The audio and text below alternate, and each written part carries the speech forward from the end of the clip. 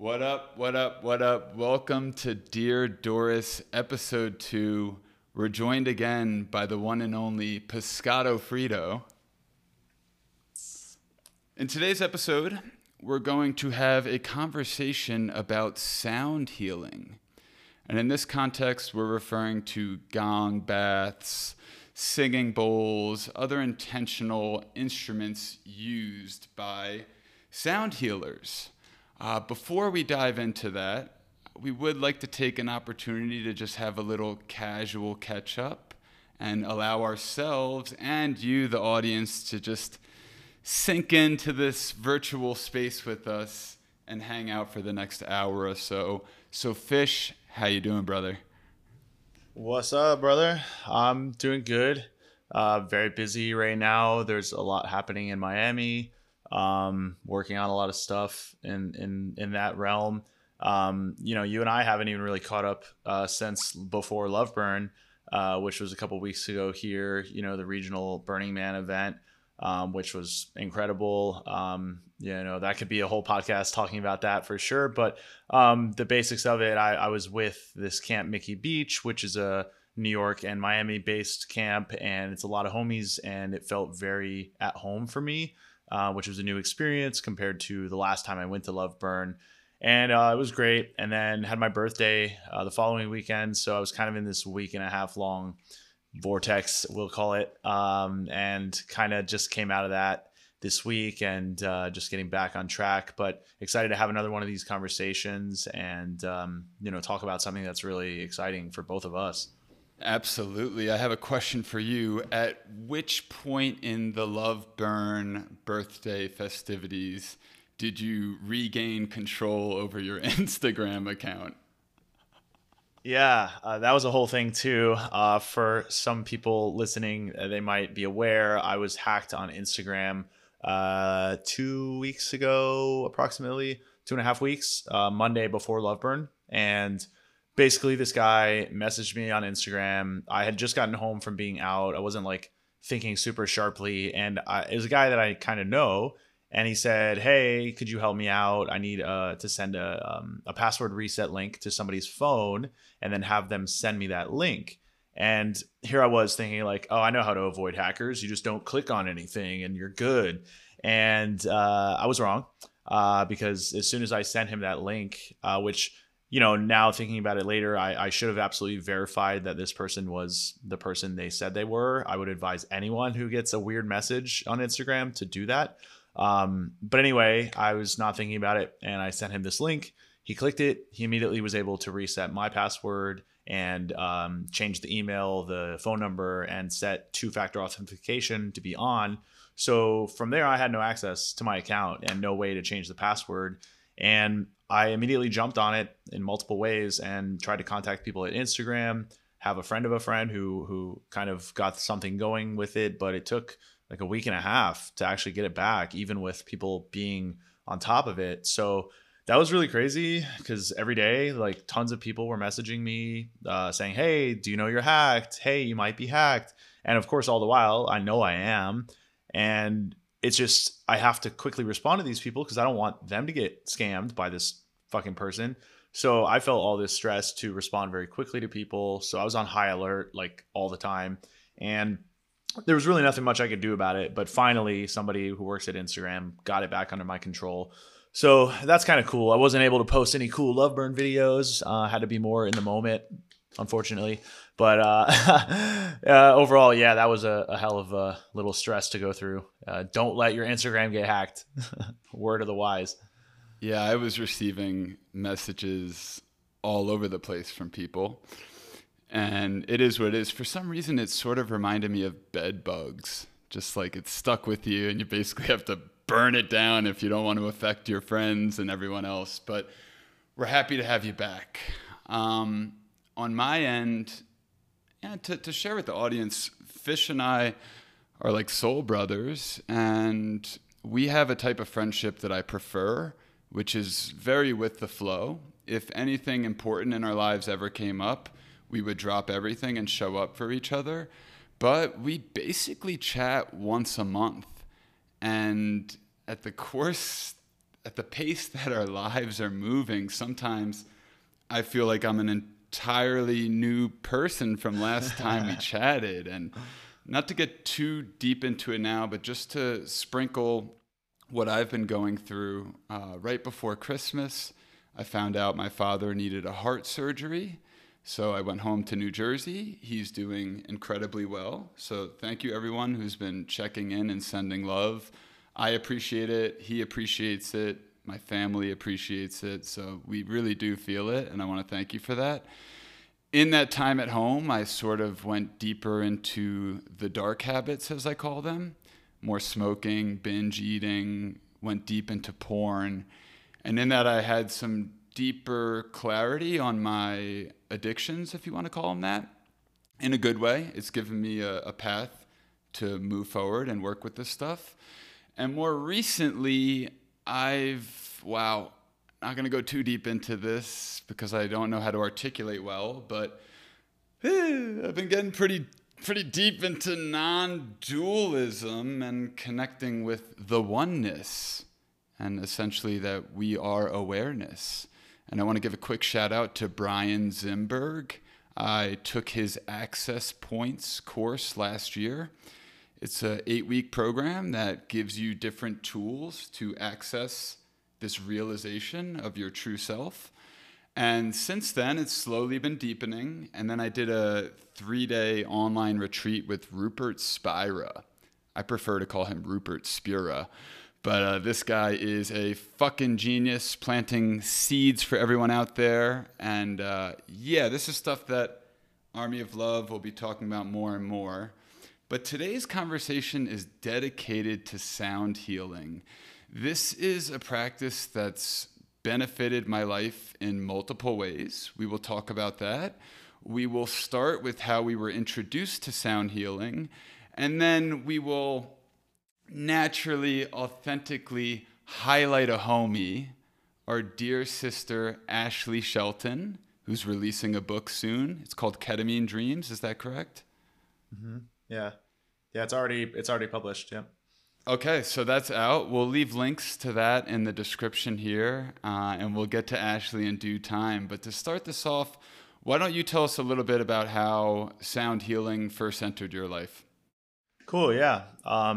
So I had heard of sound healing, years ago when I first started hearing about mushrooms and acid and all these things more, and kind of peeking into the realm of spirituality and consciousness from afar. And gongs, all that stuff was kind of intriguing, but also kind of intimidating and felt too spiritual in a way for me at the time, at least. And can we talk about that real quick? What? Sure. Yeah, when you say too intimidating, because I got to imagine there's someone out there who's listening, who's in that space that former Fish was in. Why do you think you felt that way?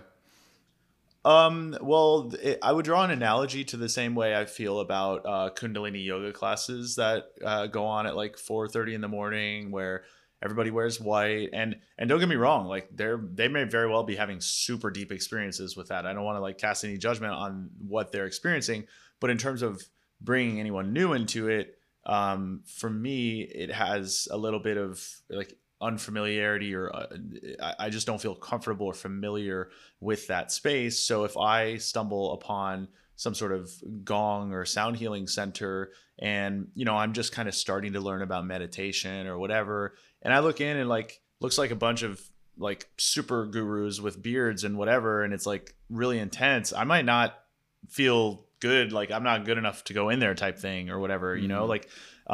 Just some feeling of being different from what that thing is, and just not feeling like it's really accessible for where I was at the time.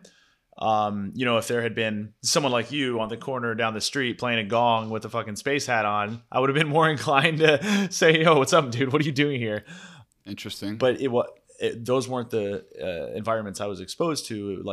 The few things I had seen were kind of more advanced feeling. And so anyway, I had started to go to a festival called Lightning in a Bottle in California. And this was my second year there. And again, I had started to explore with psychedelics and thinking about things a little more outside of the box, and this type of thing became more appealing to me. But I still had yet to have an experience at this time. And so I'm at the festival, walking around with my homies. You know, we ate some mushrooms, just exploring, seeing what kind of crazy shit we can get up to. And we look over and we see this dome structure, kind of like the geodesic domes, like Incendia or one of these big things, but a bit smaller, probably about the size that you could fit 20 or 30 people in. And it was lined with gongs, like all around it, which immediately triggered some curiosity. And it looked like they were doing some sort of sound healing, sound bath thing in there. And, you know, my friends and I were willing to try whatever. And we were just like, this looks too cool. We have to see what's going on. So we went over there and we had to wait a minute to get in because they were doing cycles of, I think it was 30 minutes, and then, you know, cycling in a new group. And so we waited a few minutes, got in there. As soon as we sat down inside, we were like, okay, this seems like it's a thing for sure. And we lay down, we get comfortable, close our eyes, and they take us into this fucking stew of crazy gong vibrations that, like, there's several people hitting the gongs from different angles, and we're in there, like, we're not like super tripping on mushrooms, but we're having an experience. You're not tripping? Not tripping for sure. I mean, there were some strong closed eye visual, you know, moments for sure, and the whole thing just felt so surreal. Like, the space was so contained by these vibrations and like the structure we were in, that it was hitting us from all angles, and it was just such a like Big Bang type of experience, which we'll talk more about.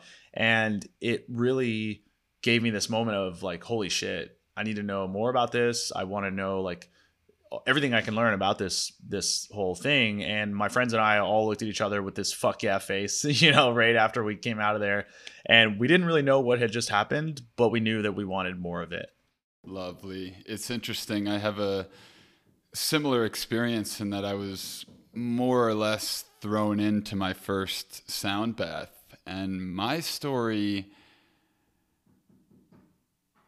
first sound bath took place at the most transformational event of my entire human experience. This was in San Francisco, December 2016. To any of the lovely souls that were in attendance that evening, I want to express my deepest gratitude for your existence. That's a story that I've been overthinking how I'm going to present it for the last 3 years. So we're not going to tell the full waking up in San Francisco story today. And the whole transformation actually was taking place before the sound healing, but the sound healing very much deepened it. And one of these days, I promise I'll share that story. But for now, basically what I want to say is that I had a interest in meditation at the time, but not a steady practice. And I was sort of invited to a private party where they hired a very high level practitioner for sound. Funny little side note, last week I was watching a documentary on Gaia with a friend.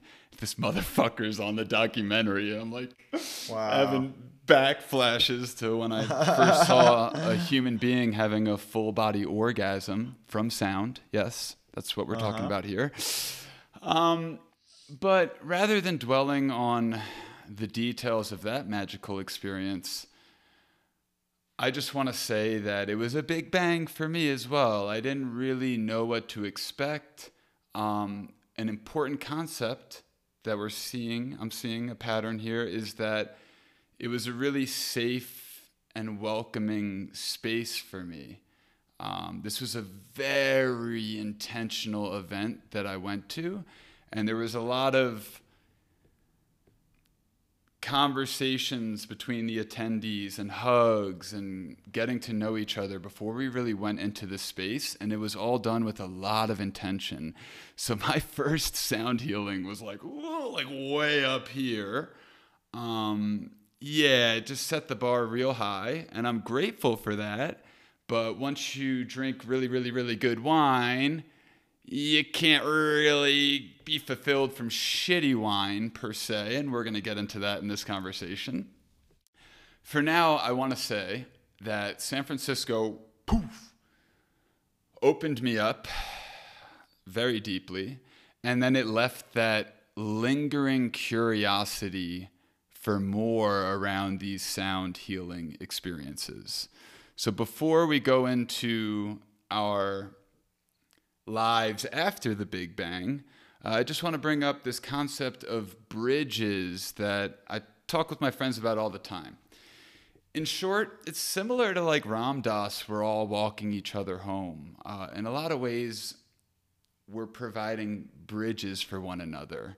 So in this context, let's say that I'm a sound healer and I want to attract humans who are looking to dive deeper and connect with themselves. The way I offer my sessions is my bridge.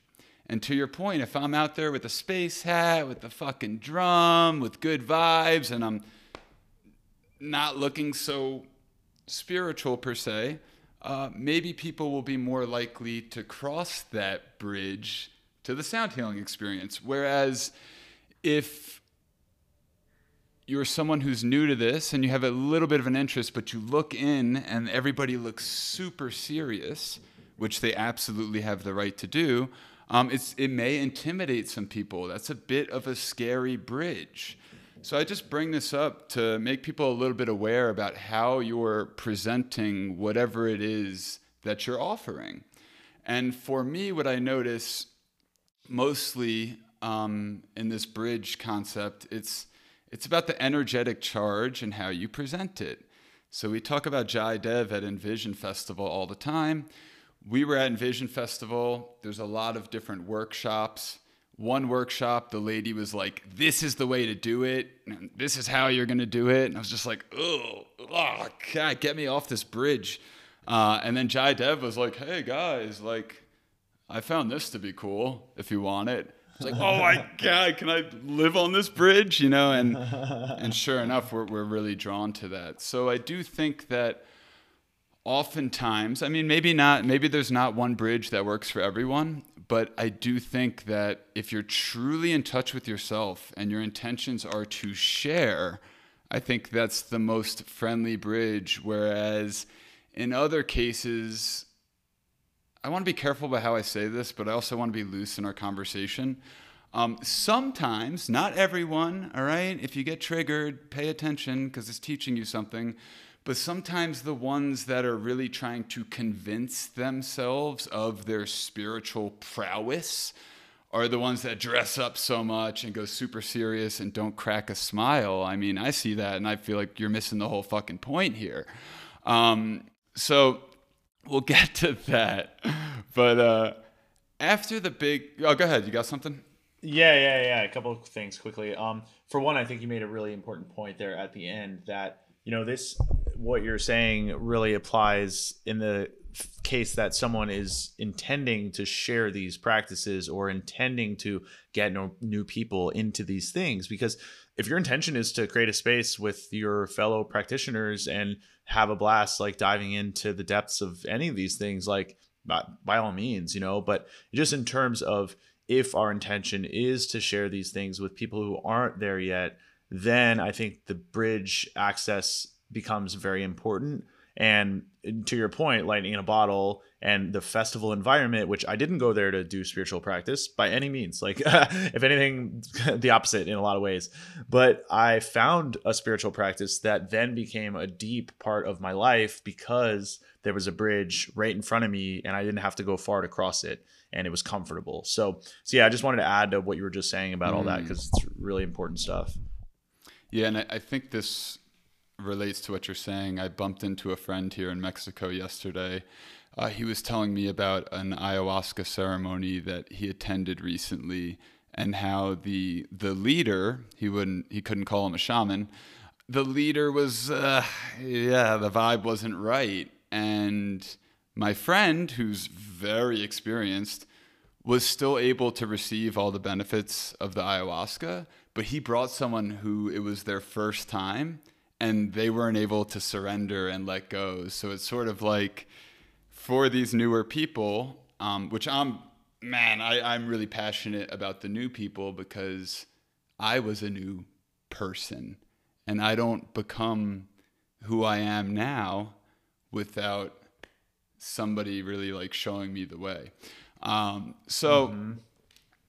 that note, let's just talk a little bit about the benefits that we felt from sound healing. I'll start in that I used to live in Austin, Texas. This was in my pre-techno life when I had shorter hair and like a wristwatch. Yeah, I'll post a picture here of that. And so then I left. I quit my job. I had this whole years of traveling. And I had the San Francisco sound healing. And maybe a year and a half later, I actually ended up living in Austin again for about 6 months. So now I'm returning to Austin, but as a very different person than I was before. I was really viewing the city in a new light. Let me see this from my new perspective. So I was running a program called the Mindful Escape. And the idea of the Mindful Escape was to highlight all of the mindful healing activities that were going on throughout the week. And the purpose of that was to let people know where they can tune in, to highlight the healers, and then ultimately to gather community because you can find people in a similar frequency at these events. So in that process, I stumbled upon a beautiful woman named Ashley Shelton. And Ashley Shelton was running a weekly sound healing session. I believe it was on Thursdays. I guarantee you it was. And yeah, I went, and my first time, what really stood out for me was her energy. She was extremely authentic. To be completely honest, she was like a little sleepy that night, but she owned it, and that was it. It's like, man, I've been fucking sleepy a lot. I totally get it. And she owned it and just accepted it. And there wasn't this forced fluffiness that I have an allergic reaction to. So right off the bat, I was like, yo, I'm feeling this teacher's energy. This is the right space to be. So I ended up going to Ashley's class every week. And I started to notice that it was extremely relaxing for me. So in an ideal situation, I would go to the sound bath, I would lay down, and I would surrender completely to the vibrations and the sound and just kind of disappear for a while. Mm-hmm. And that happens sometimes. But if I'm being honest, it didn't happen all the time for me. Oftentimes my mind would show up. Oftentimes surrendering to the sound was so intense that I would find my mind like thinking of tasks that I have to do next week to escape the presence of all of that energy coming into you. So starting with that, I want to just quickly say some of the benefits that I receive, and then I'll pass it to you and hear what you have to say about this. So on the worst case, I show up and lay down for an hour and a half and relax to sound. And even that was incredible. Honestly, even that is incredible.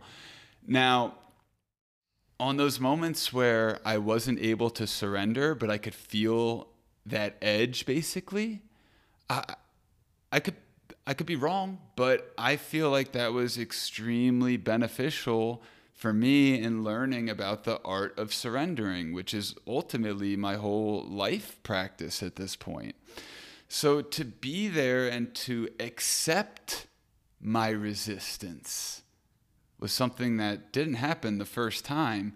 But, like I start thinking and then I get mad at myself for not being the ultimate senior surrenderer. And it's like, well, I'm going to surrender to that surrender, if you know what I'm saying. And like, just to accept where I'm at. But I was able to experience this on Thursdays and then go back next week and dive back in and see what was there. So no matter what, it was a good use of my time. And then a huge benefit to this was my social life, because the people that were showing up to these events were beautiful, open-hearted people that were coming for similar reasons. And that was for deeper connection with themselves, a healthy way to reduce stress in their lives.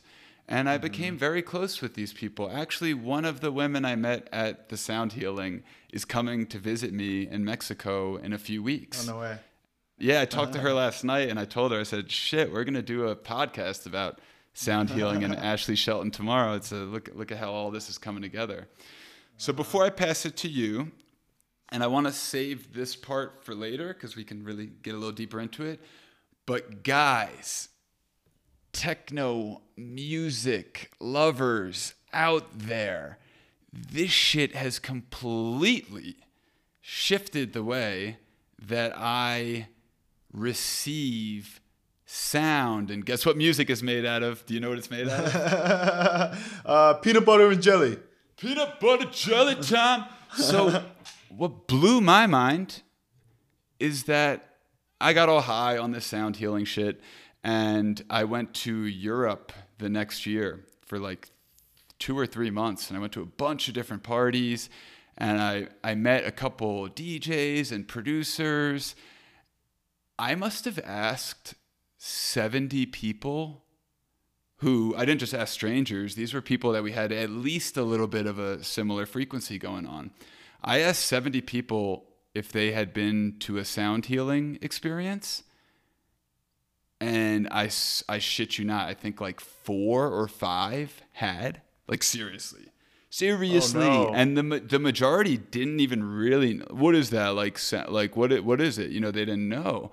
And I saw that as an opportunity. At that time, I was thinking, next year, we're bringing Ashley out here, and we're going to do the Summer of Sound, and we're going to get a fucking van with the no money that I have, and we're going to drive to Berlin, and then to Amsterdam, and then to Vienna, blah, blah, blah, and we're going to introduce people to sound healing and talk about the ultimate bridge, right? Like, I didn't even know what a bridge was back then, but we were still doing it.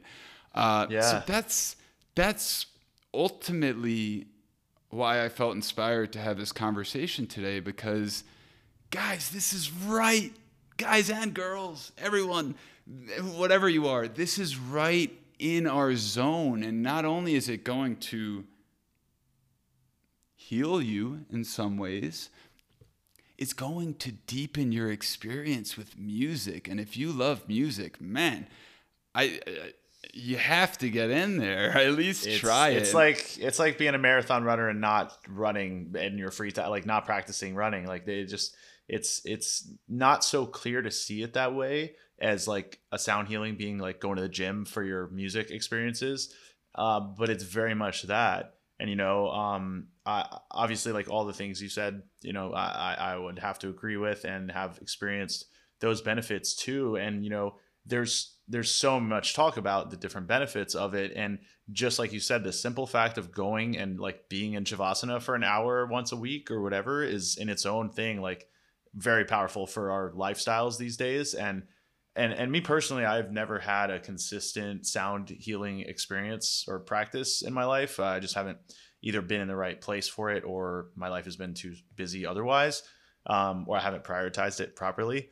But I've had pretty frequent intermittent experiences with a lot of different practitioners, and the biggest benefit for me is easily that last thing about how it deepens our connection with the music and our ability to tune into these different layers of frequency in the music we're listening to, which for me, this electronic techno music, we'll call it, that we're into, is very much its own form of spiritual experience for me. So if going to sound healing tunes me into a deeper level of my personal favorite, like church spiritual sacred space, which is the dance floor, then that alone is worth the price of admission. Like that's huge. That's having such a big impact on my life experience overall.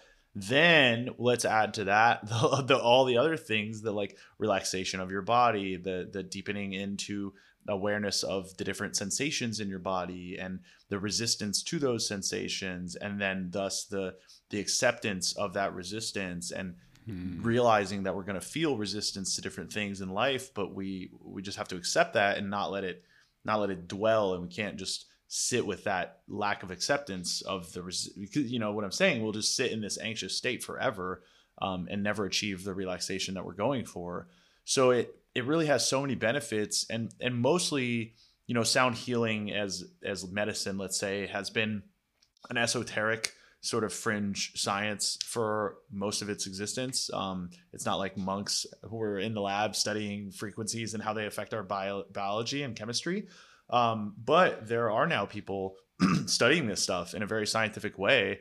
I should have looked it up before the show, but I'll make sure it's in the show notes. There was a podcast I listened to, I think it was an Aubrey Marcus podcast, with a woman who is scientifically studying sound healing and how frequencies affect us and our state physically and emotionally. And it's just so insane how much there is in these experiences, especially when they're held in the right space and they're done really intentionally. And no matter what, there's something to get out of it. But when you do it really proper, there's like an extra layer of sauce that comes with it, and you can really go into some trip type of experiences.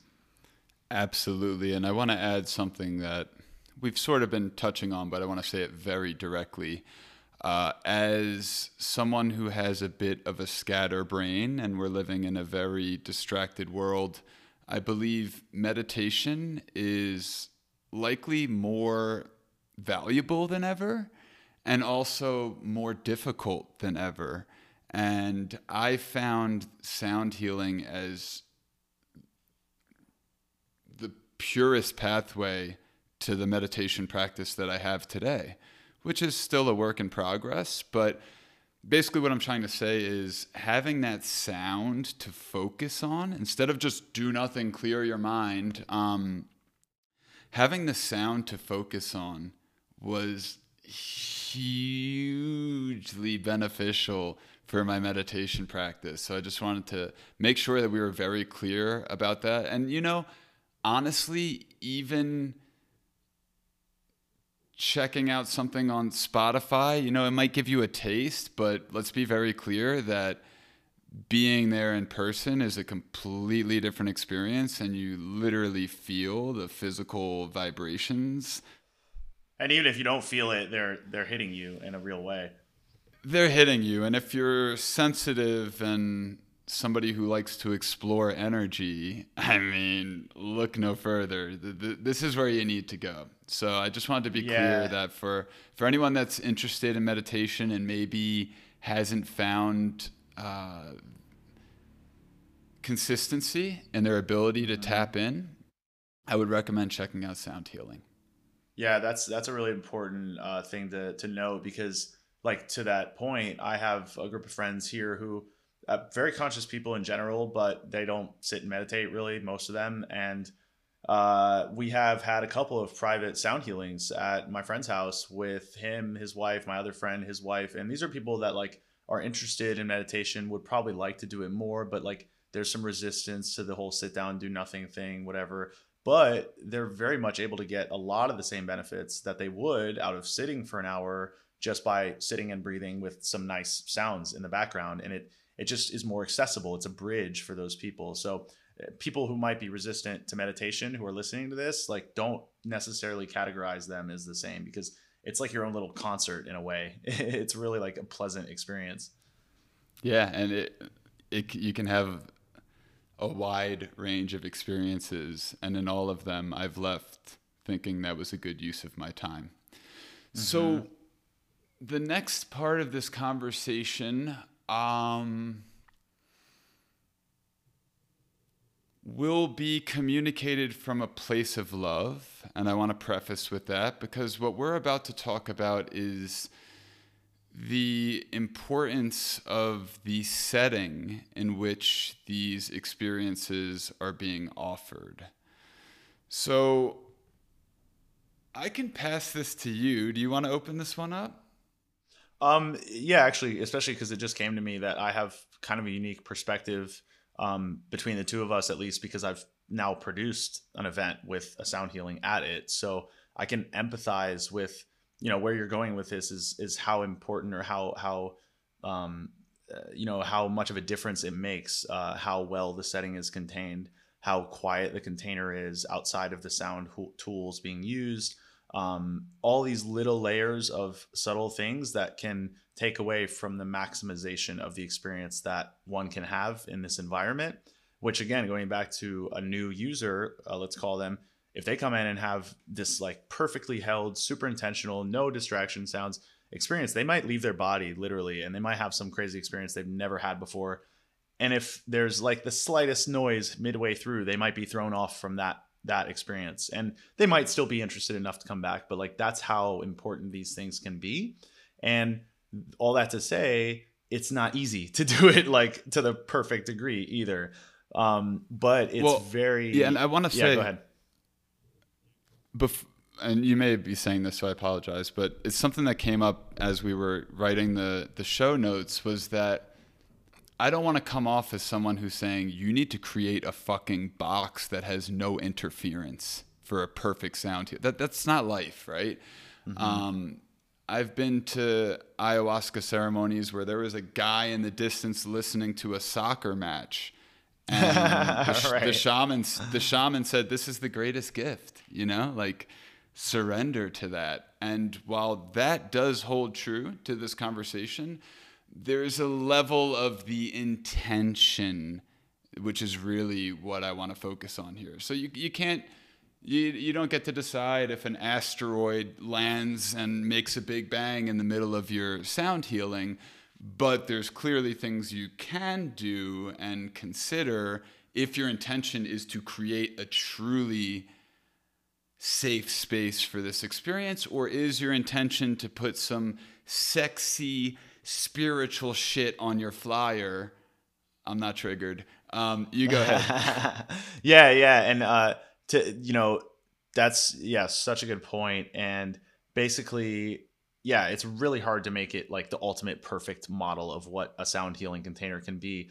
But there are some very easy ways and some not so easy but doable ways to give someone, especially a paying customer, often, an experience that is worth their time and money. And, to your shaman's point, there's a very important lesson in the ability for us to accept our conditions of our experience around us and to really be able to just be at one with everything, kind of going back to what you were saying before. And that's like the deeper lifelong practice. But that doesn't mean we should do ayahuasca on Fifth Street in New York because we should accept our surroundings and just let chaos ensue, So when things do show up out of our control, we should, do our best to be in a place of acceptance. But if, we leave a door open and people are walking in the room halfway through a sound healing because we didn't lock the door, that's not acceptable to me if I'm looking at it from a curator or facilitator perspective.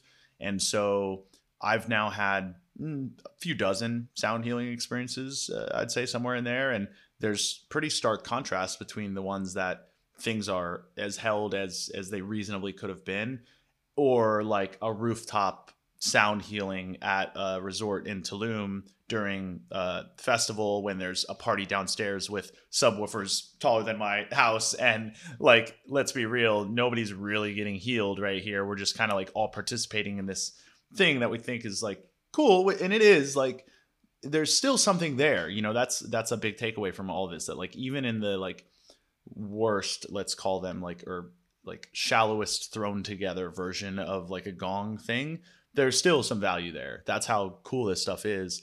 But I am of the mindset that if we want to curate mindful spaces and experiences, and if we want to share things that do have deep healing within them, then we should aim to make the space and the experience as good as it can be, and reach the optimal performance level that is there for us. Totally. And to your point, I mean, you said there's the big subwoofers and there's not any healing happening here. We can never be sure of that, right? Just a quick side note. It's kind of a joke. Yeah. Right, I get that. But we got an audience, so for sure. Make sure that we're clear, because I know what you mean. But we had a conversation, jumping out of context a little bit, this last Sunday about what is healing. And it was an very interesting conversation. And what the group left with in the end was just this analogy of like picking sticks out of a flowing river. So anything that's kind of clearing up the fluidity of energy in you has healing components. And even at a subwoofer-induced gong bath, maybe a couple sticks still get thrown out. But I know for me, I'll tell a quick story, okay? I want to be careful not to like reveal or talk poorly about anyone. So I was in Mexico, it doesn't matter where. It actually wasn't Tulum. And a friend had messaged me and said, hey, there's a really cool event going on with the sound healing. It's on Friday. Here's the flyer, blah, blah, blah. So I go, and I thought it was donation-based, but it was pretty fucking expensive. So for starters, I was like, kind of a little thrown off by that, but that's okay. That's okay. And then I get there, and the sound healing room is next to where the party is happening. And not only can you hear the bass, like you can hear the party. Like it's really, immediately I felt like this isn't done right and I don't think I should be here. But I stayed there. I said, let's just try to surrender to this and make the most out of it. So I sat in it, and maybe I'm not tenured or experienced or skilled enough to let go in such a hectic environment. I do recognize that, but that's not what I paid 400 pesos to come to a sound healing for, you know? So after the sound healing, I go to the actual party, and it was like a benefit for the coral reefs. Very, very nice, very nice. And apparently it's a bunch of artists that are there. And I go into this party room, and I walk around for about 10 minutes trying to receive eye contact from someone. And here I am. I felt this a few times in my grown-up life where it's like, hello? Like, does anybody see me? Like, I'm not staring at people demanding their attention, but I'm presenting myself in a way of like, hey, I'm looking to connect. We're humans sharing a room. Yeah, there's a level of, everybody gets to live their life however they want. But I do feel there's a level of like acknowledging someone's existence that was lacking. And after about 10, 15 minutes, I noticed everyone was just kind of in their own groups. And I started having that feeling that I've had in Berlin and in Tulum before of like, I guess I'm not good enough. Like, I don't even know how to penetrate this. And I'm a fucking social all-star pretty much, So, yeah. If that was my first sound healing event, I'd be like, wow, what a bunch of pretentious pricks. I'm never going to a sound healing again. There's potential that would happen. So I walked home that night, and I remember feeling so strongly that this is exactly why I started the Army of Love. It's for this moment of feeling kind of left out when knowing that I deserve more, but not really knowing how to receive that more, and finding myself in these situations, testing out healing practices and parties, but then feeling like I'm not good enough to be said hello to. Mm-hmm. At the moment, It was like, fuck you guys. And now it's more like, okay, you do your thing, and I recognize that what you're doing is reaching a certain audience. And I think that if they're going to what I would describe as a poorly performed sound healing, one could argue that's more beneficial than doing a bunch of coke and getting a hotel room full of hookers, and who knows? Or a number of other, that depends on the hookers. that could be really healing for somebody. But I'm coming to this point in my life where I'm accepting that me sitting here and bitching about the poorly held sound healing and the perceived pretentiousness of this crowd isn't really doing any good. Let's let them do their thing. But that's what the Army of Love is about. It's like, hey, you do your thing. It's all good. We're going to talk a little bit of shit about you. I mean, just a little bit. But ultimately, I want to have these conversations. It's similar to our last episode about the parties and the people I was looking up to at 30 years old that are absolutely not the people I want to be anymore. I think it's important to have a voice out there, just even if it reaches a few people who have had a poor experience or feel that crowd is too stuck up or this or that, to say, no, that's not the case. This is a beautiful practice.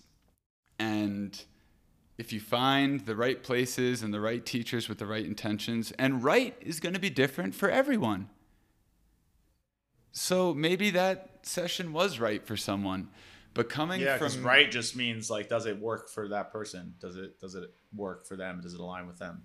Does it work for them? And what are you looking to get from it? So if you're looking to be seen at a cool event and potentially post on Instagram that you went to a sound bath last night, which you have every right to do, then maybe there's some things that are right for you that aren't right for me. But if you're at home watching or listening to this and you're like, I don't like that, I want the real, authentic shit, well, that's what's right for me. And I want to spread awareness about that. And that's why we love this highlight a homie concept, in which we don't go out of our way, but when there's someone we become friendly with who's bringing beautiful gifts to the world, we want to highlight that. So in this context, that would be Ashley Shelton. And she really showed me what good looks like. And now that's a standard that I carry when I go around. And one last thing I want to say, and then I want to hear your relationship with Ashley, because in a way I sort of connected you guys, and that makes me really happy. But before getting to that, one of the concepts of the Mindful Escape was that we would gather best practices from different practitioners. So they would say, hey, I noticed that you should lock the doors 10 minutes early and dim the lights, whatever. But the other part is that we wanted to provide authentic feedback. And this is a big one, because for most of my life, I've gone home from a unfulfilling experience and called a friend who would understand and bitch about it. But what good is that doing, right? I think it's really valuable to provide honest feedback. And in the case where I really didn't like that session, I could have wrote to the organizers and said, hey, thank you so much for putting that together.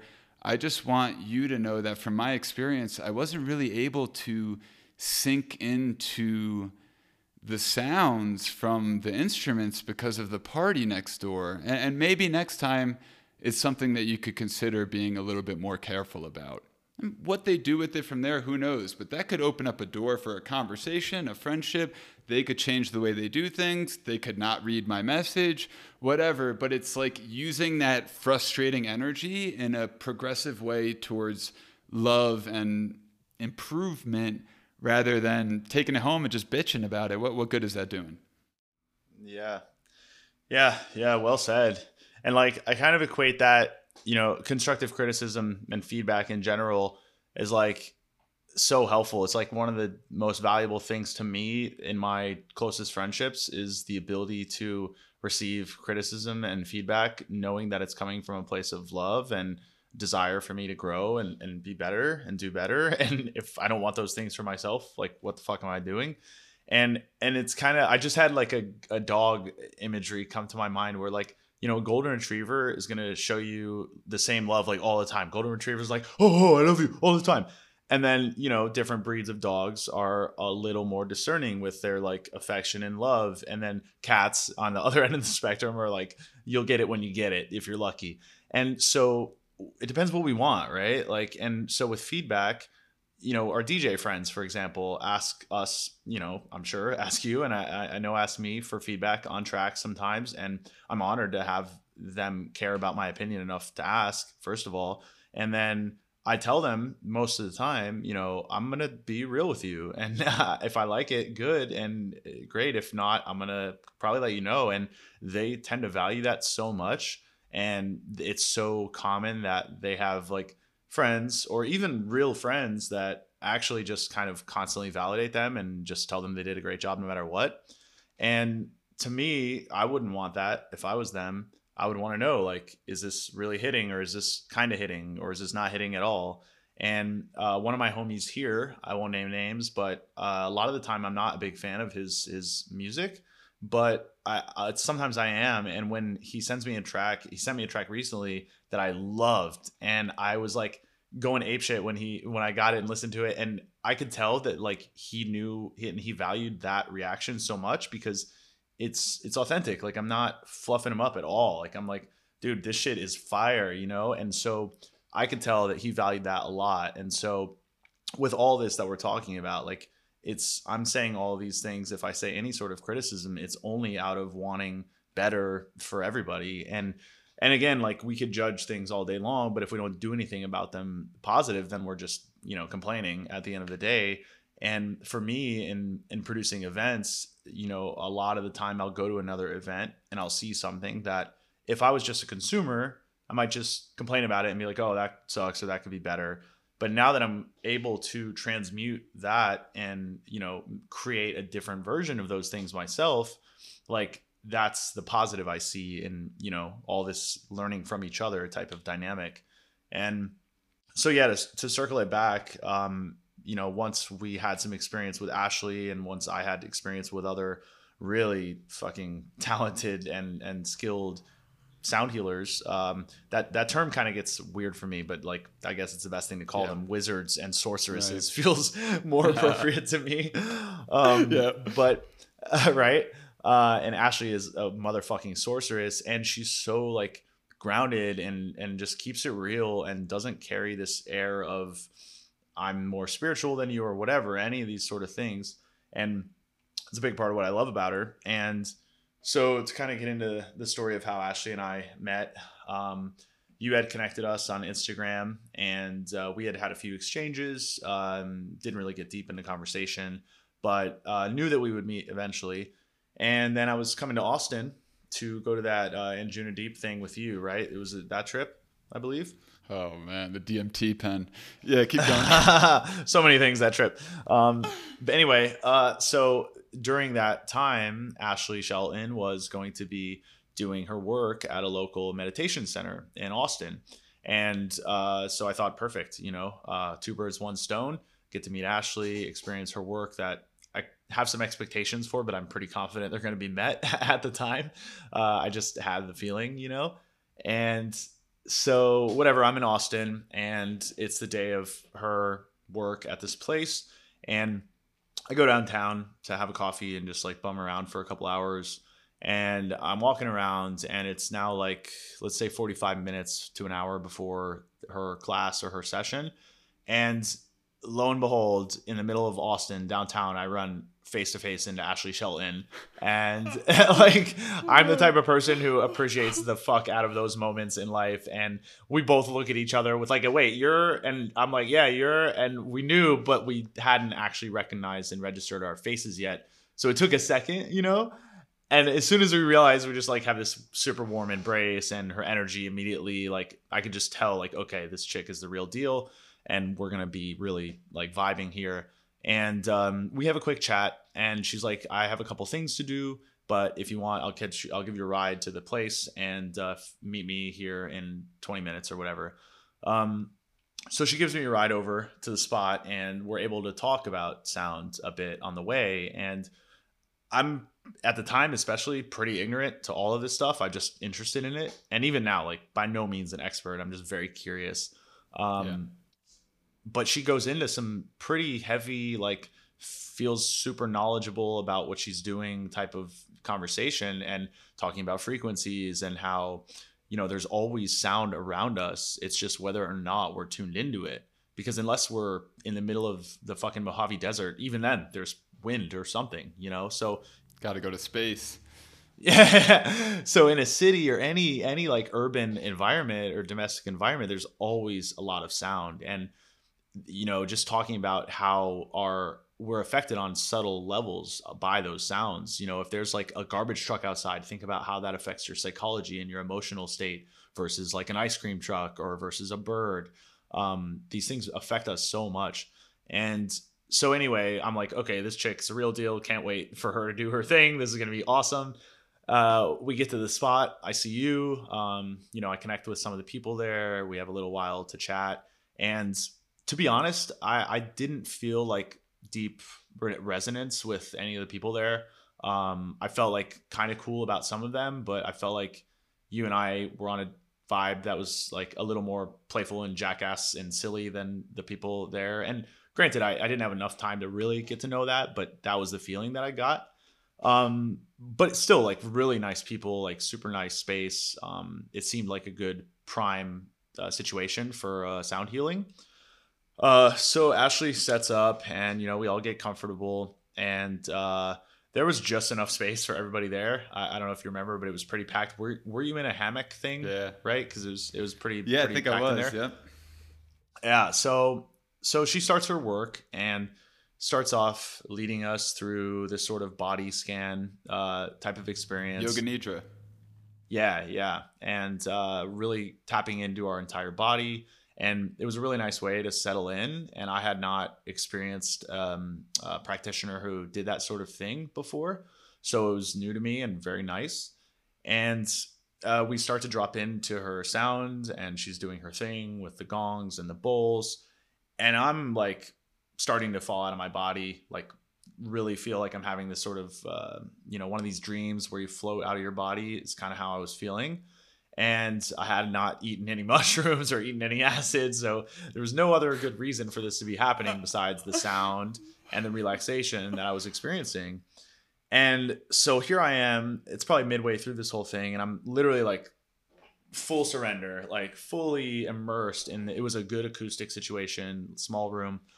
And I just hear a clank in the background, like a metal clanky sound of some sort. And immediately like fall right back into my body. I'm like aware of the room now. I'm aware of where I am. Flow breaker. Yeah, I had lost touch with like my present physical reality in a big way, and this totally brought me back. And so, I tried to just move on from it immediately and tap back in to the flow of the sound, and I was able to, and I still had, a good experience for the rest of the way. But because of that flow breaker, like what Ashley does is brings you on this very intentional journey through this soundscape. And if you are on the whole ride, you see all the scenery, you're in the whole experience. But if you get off at a train station to get a drink and then get back on, now you miss some shit. And so I had missed some shit. And so I got a different experience, let's call it, than I would have got if there was no clanking noise. And so whatever, the thing finishes, everybody seems to be buzzing, like great experience overall. But I was like, yo, like what was this sound? Like why was there this noise during that? And lo and behold, we came to find out that the guy that was running the space, who, is the leader in a way of a conscious community and like runs a conscious space, like didn't seem to have enough conscious awareness to wait to make his coffee until after the sound healing session was over. And so it was a coffee pot that he like accidentally bumped on the machine. And you know, like I try not to judge, but I'm gonna judge in this moment. Like, bro, you're running this place. You're supposed to be the hopefully like one of the more mindful people here, and you have this woman doing sorcery in the other room, like 3 feet away. Like you can see her doing it, and you have to have coffee right now. Like it just stuff like that, you know. And there's more to that whole story, but now may not be the time. But anyway, so it was just surprising to me that that was the flow breaker. And then I talked with Ashley about it after, and she was like, yeah, like I heard it too. But Ashley's just like so good at accepting, and she had just like let go of it and moved on. And like she wasn't attached to it so much as I was. I was like pretty triggered by it. And just another beautiful thing about her is that she's able to just gracefully like not have some emotional tie to this thing. But at the same time, like if we're keeping it real, you know, you're working in this space. Don't you want your work to be reflected in the most positive light possible?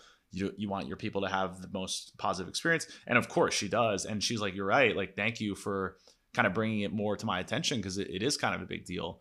And whatever, we didn't go too much into it after that, but it was clear that like that was a thing that could have been prevented, that had an impact and a potentially deep experience, that I could have been a first timer. And had I been a first timer, I might have thought, this kind of is weird, you know. Even if I still liked my sound healing experience, the thought of the guy running the place doing this thing might make me think this place sucks and like not go back. There's just so many layers to this. So yeah, that was my first Ashley experience. And then, you know, we obviously continue to connect more to this day. Like I consider her one of my best friends. She came to an event I did here last year, and shared her practice with the people in my community, which I was really excited about that, because there's a handful of sound healing workers in Miami, and some of them I've like experienced and had great experiences with. Some of them I've experienced and had not so great experiences. Overall, I would say Ashley is a cut above most people I've experienced everywhere, really. And so I wanted to, you know, bring her here. And so she came, she did her work. And because of that experience I had, I was actually more conscious myself of little things that could possibly affect the space. So like in a weird way, I'm grateful for this guy, you know, fucking up during the sound session, because it gave me more awareness to do a better job myself. So, needless to say, I still didn't do a perfect job. And that's why I was saying before, like, I can empathize that to keep like your perfect ideal space can be very challenging depending on the context. But to try to make it, you know, quiet at all, as if at all possible, and just not have phones going off and not have, you know, anything that could really drop someone out of this deep experience that they might be having. And so that's the kind of thing that you start to learn when you have these experiences, is as you tune deeper into listening, you start to notice these other little distractionary sounds that you may not have noticed before. And it kind of you start to filter all these noises in your space. And really, if you're at a studio or something, you can create a pretty quiet vacuum in a lot of situations. And that's the ideal setting for a sound healing, is like a box that's vacuum quiet. But it's not always easy. But it's sometimes, like, for example, a quick story, and then I'll pass it back to you. The party that I went to with you in New York, you know, has a sound healing experience during the music experience upstairs. And because I've had a handful of these sort of, like I had in Tulum, or I had one of these, an Envision festival, like where I tried to do a sound healing, tried to drop in, couldn't really do it because there's now noise in the background. And like you said, maybe that's an opportunity for me to practice my, like, you know, ability to drop out of that stuff and tune it out. But that's not what I'm going for. That's not what I'm paying for right now. And that's maybe not where I'm at. So, so I'm having this sound healing opportunity at this party in New York, and I'm very much in the mindset of wanting to start my party day with some sort of wellness practice. Like, there's a ton of benefit in doing yoga or some sort of nourishing practice before you party your ass off all night. So the idea of doing a little sound thing or a cacao ceremony before I party is very appealing. But if it's during the time when I can hear the party going on, like basically in the same room, And the whole time my body's going to be pulling me there because my body wants to dance. If I'm being real to myself, for me, that's like a spiritual escape for me too, just the same way as a yoga class might be. So I've now realized that I don't even try to have those experiences at those party settings. And if you remember that night, we ended up just going back upstairs and dancing and sending it instead. And so where I'm at now is, I think as a event producer, if I'm going to offer those with the music experience as well, I think it's super important to separate them. And it may not always be possible. And if it doesn't work for someone and they can only do it this way, it might still be, fine to do it that way. But if at all possible, I think separating them is crucial. I agree. I've been paying attention to how we combine healing practices into the party world. And my personal preference and conclusion is that if the party's Friday, let's do the sound healing Thursday. Like, let's have it be a collaborative thing and try to attract people who are going to the party to connect in this space beforehand. But that's just my preference. I want to come back to the New York party real quick because a few things came up for me. I'm recognizing in this conversation that we all have our own preferences. And for me, I guess I've had such deep experiences with the gongs and such that I do more or less view it as an all or nothing thing. I'm either going in to take a spaceship to who knows where, or I don't really want to do it. And maybe that's why I'm so harsh on this stuff. But in hindsight, we went down in New York. We love sound healing stuff, so we wanted to check it out. And from my perspective, there just was not the space to sink in. The party was right there, and then the only bathrooms for the whole venue were in the room they were doing the sound healing. So you got motherfuckers like me coming down, like dancing to the bathroom, like boop boop boop boop, like playing and then I walk in the room like, oh shit, like my bad, right? But how many people did that, and how many people are waiting in line for the bathroom to do drugs, and they don't even know what sound healing is, so they know they should be kind of quiet, but I paid money for this party, fuck being quiet, Yeah. So it's just like it's tricky. sacred. It's sacred to me, so I don't want to half-ass it. But on the flip side, if you just wanted a 30-minute break from the party and to lay down to some sound, hey, maybe that's not the worst thing in the world. But right. And if you're one of those people in the bathroom line that is just there for the party and doesn't know about this shit, but now you got to wait 20 minutes to take a piss, and you see it and you're like, yo, this is dope, it might be a good bridge for that person. So, these things are not black and white by any stretch, but it's like, what is our intention? How are we doing the things we're doing? Yeah, I guess the intention of having this discussion is just sharing our perspectives, and it's not necessarily about being right or wrong, but just for whoever's out there receiving it, maybe they learn from this, and it's feedback, indirect feedback to them in a way. Another thing I want to say is that when I leave a proper sound healing, my shit is fucking sensitive. I think going right into a party I think it's a pour. I think it's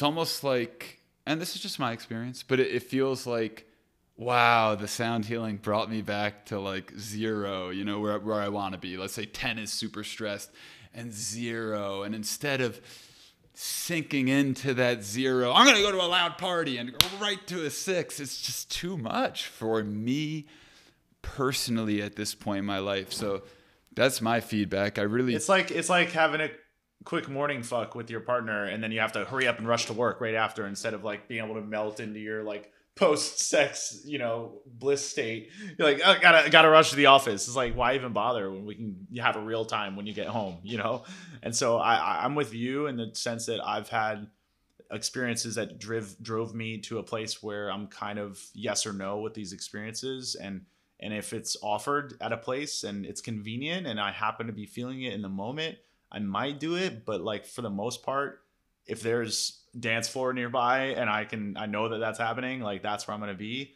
because I don't feel like I need to have that experience right there. But that doesn't mean it's not for other people. So again, yeah, like you said, we're just sharing our experiences. And also, like, event producers might not know how our feedback would be, or like they might not hear enough of this type of talk. So I like hearing this stuff because it helps me, now that I'm doing this work, try to do a better job myself. And hopefully if I can inspire one other person to do a better production, with these type of practices involved, then I'm super happy to, make that happen. But I Totally. even recently, I did another event recently with this Pew Pew thing. I don't know if I had told you Hmm. about it, the April project I'm working on. We did this preview party, and these two from New York, Noah and Elian, they do amazing sound work, like really high level shit. And they did their Lila experience, they call it, at our event a few weeks ago. And super well curated, like they are to a T, with like the space and the sound being right and everything being right. And I was the stage manager at this event. I handled the music side of things basically. And I told my first DJ, like, yo, we can't start until this is over. We have to make sure we don't like blast these speakers when these people are in their trance state. And so I told him, and I was kind of hanging out to make sure like everything was fine. And then a homie of mine came by and was like, yo, you want to go grab tacos before the thing gets started? And I'm like, okay, like I told my DJ, like things are fine. I can go grab tacos. So we walk to the taco spot, and like 10 minutes later, I get a text from one of my teammates. Why are the speakers on? What's happening? What is this? Like, and I'm like, what the fuck just happened? I leave for a quick minute, and of course all hell breaks loose. And I feel super accountable and very like, I care about holding the space for these people. So anyway, I try to rush back. I still eat my tacos, but I try to rush back and, see what's going on. And at that point, like once you start the party, you can't really turn it off. It kind of it fucks with the people who are now out there experiencing the music side. Like that really messes with their experience if we turn the music off now after getting them going. So I didn't really know what to do, but I rushed back, and the sound is on and it is what it is. And I'm like, whatever, I have to accept this and just deal with it later. And so after they finished their thing, I went in there, and they're both friends of mine. So I went up to them and I was like, I just want to let you guys know I feel accountable for the sound coming on early. I'm really sorry.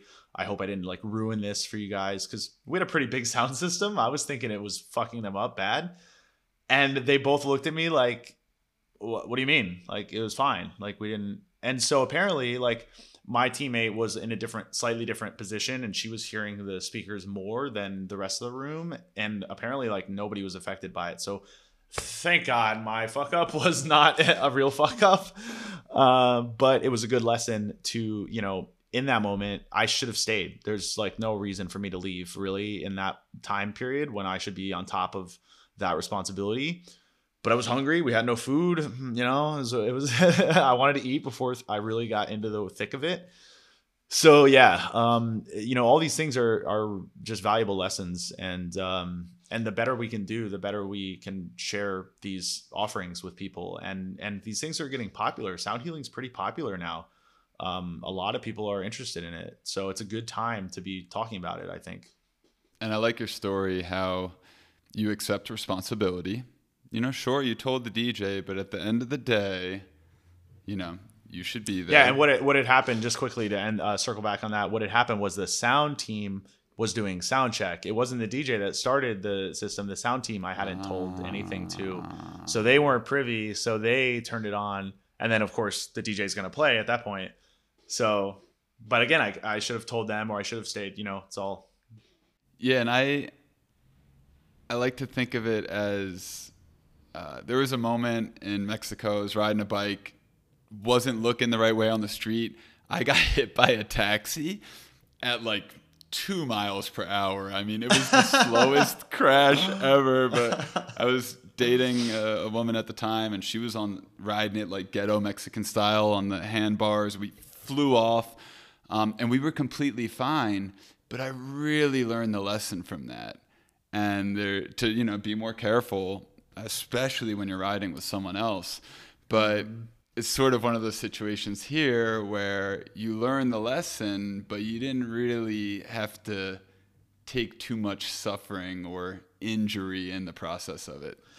Yeah, which I super lucky in those cases. And, it's also an important opportunity to forgive myself for like little mistakes here and there. Sure. Like I'm, mostly doing a good job at my work or whatever, but, little things happen, and, we have to both hold ourselves accountable and then also be able to move on from it and not like shame myself continuously afterward the whole night. Like that wouldn't do anyone any good.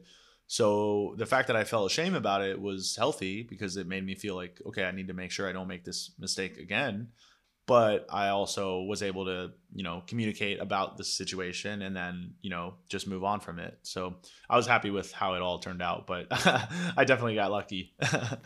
Yeah, I saw a bunch. There was this theme going around New Year's that rather than setting a New Year's resolution, why don't you pick a word that's your North Star for the year that you keep coming back to? And I gave it a shot. And I said, I'll do it for 4 months. Let's not do the whole year. I might want a new word. But for the first 4 months, my word is grace. And it goes in line with what you're saying. We can be so hard on ourselves and hold such high standards. And I do think there is a level to expansion and being real about when you can show up more fully. But if we're not graceful in that process, we may really just be doing ourselves more harm and beating ourselves up about something. So I just want to share that with the crew. I have a story to tell that's related to sound healing, and it's probably going to take me 10 minutes to tell it. So before I jump into that, is there anything you wanted to wrap up in this sound healing setting space? I feel like I said most of what was on my mind about this stuff for now.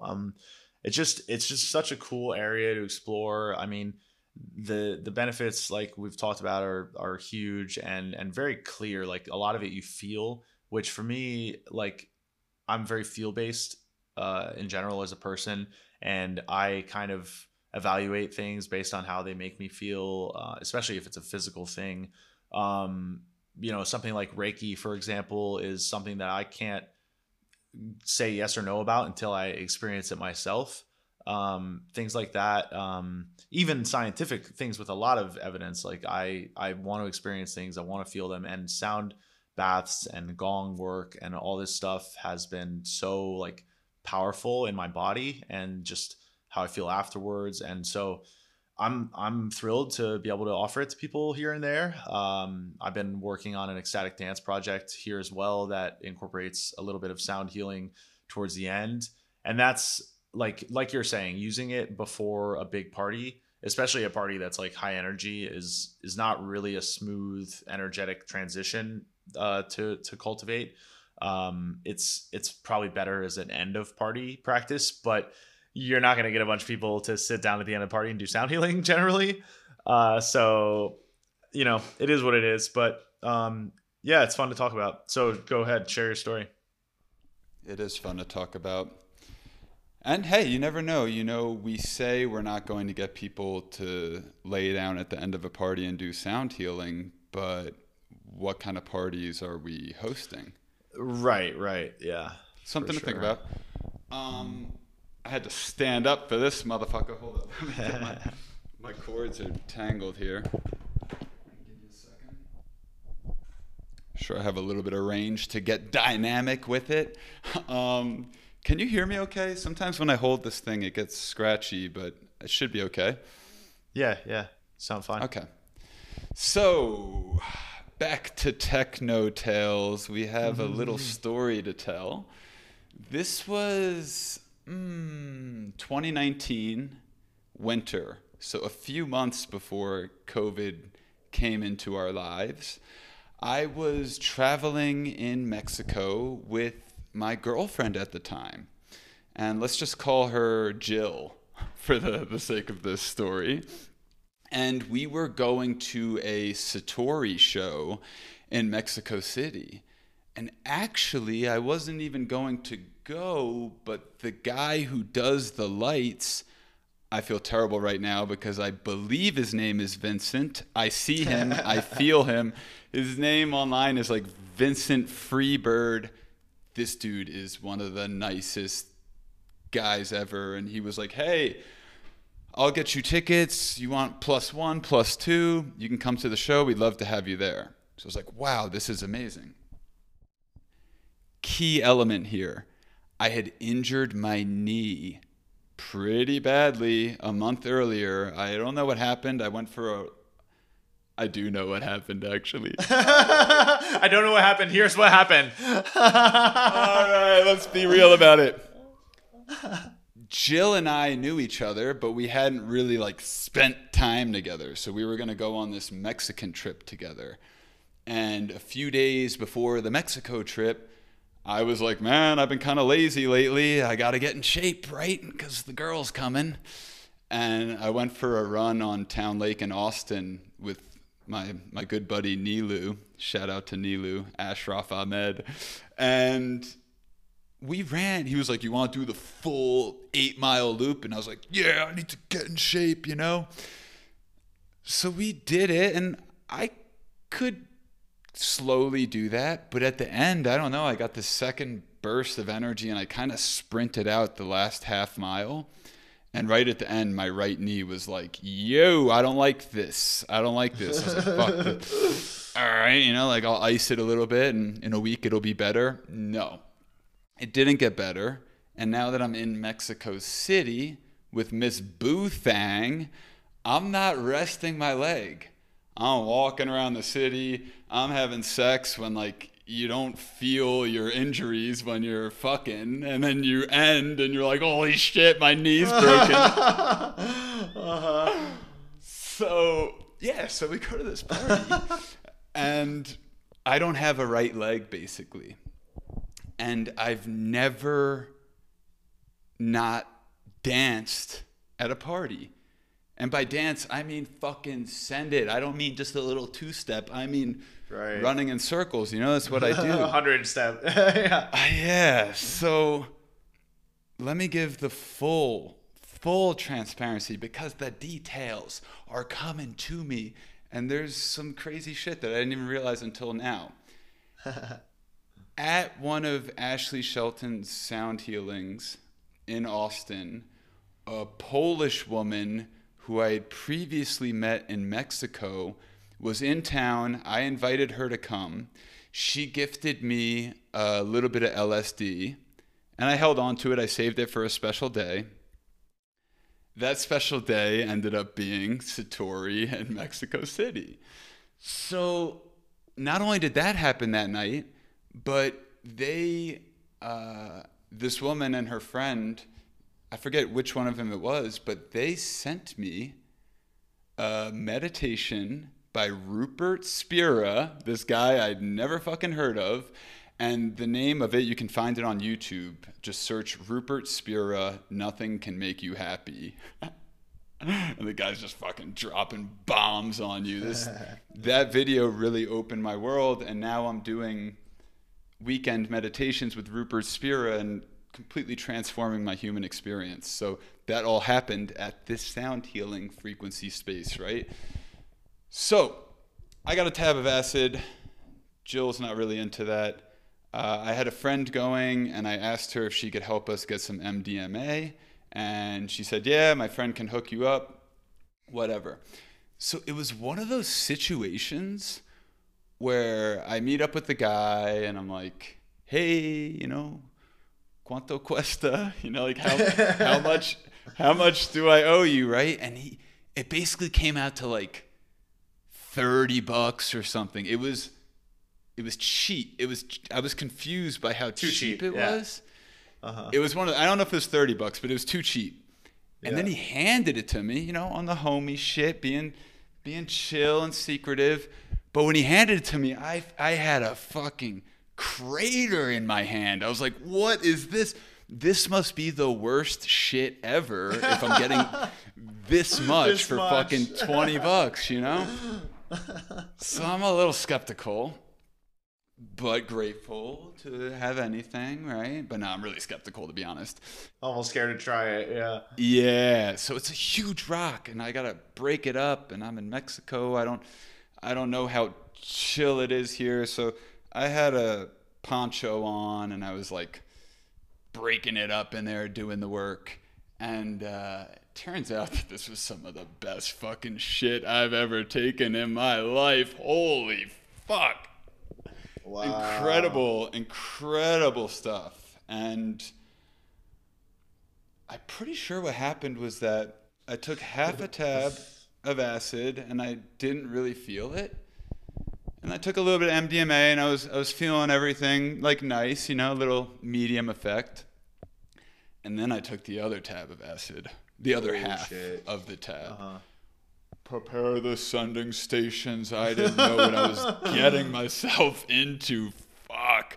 So, the first warm-up acts are on. The music's pretty cool. We're feeling out the venue. We're feeling our wave. This is maybe the first real party that Jill and I are going to as partners, right? So that was an interesting experience, not just to share the love in that space, but also to feel out your dynamic in a relationship. I mean, you can learn a lot about how you flow with someone by going to a party with them. I think it's a great way to explore that if you're both into it. And there's some lessons there that I'll share here, but there's a lot of lessons actually. So the point is, we're being social with people, but as Satori comes on, the volume gets louder and it's almost like everybody's like tuned in now, which was really cool. Yeah. Ready for the performance. So at some point, it must have been before Satori came on, but I had to go to the bathroom, the baño.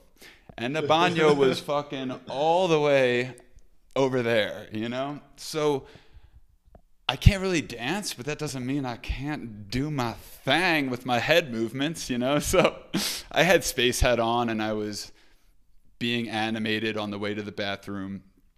There was this one guy, dude, this tall motherfucker that he was taller than anyone there.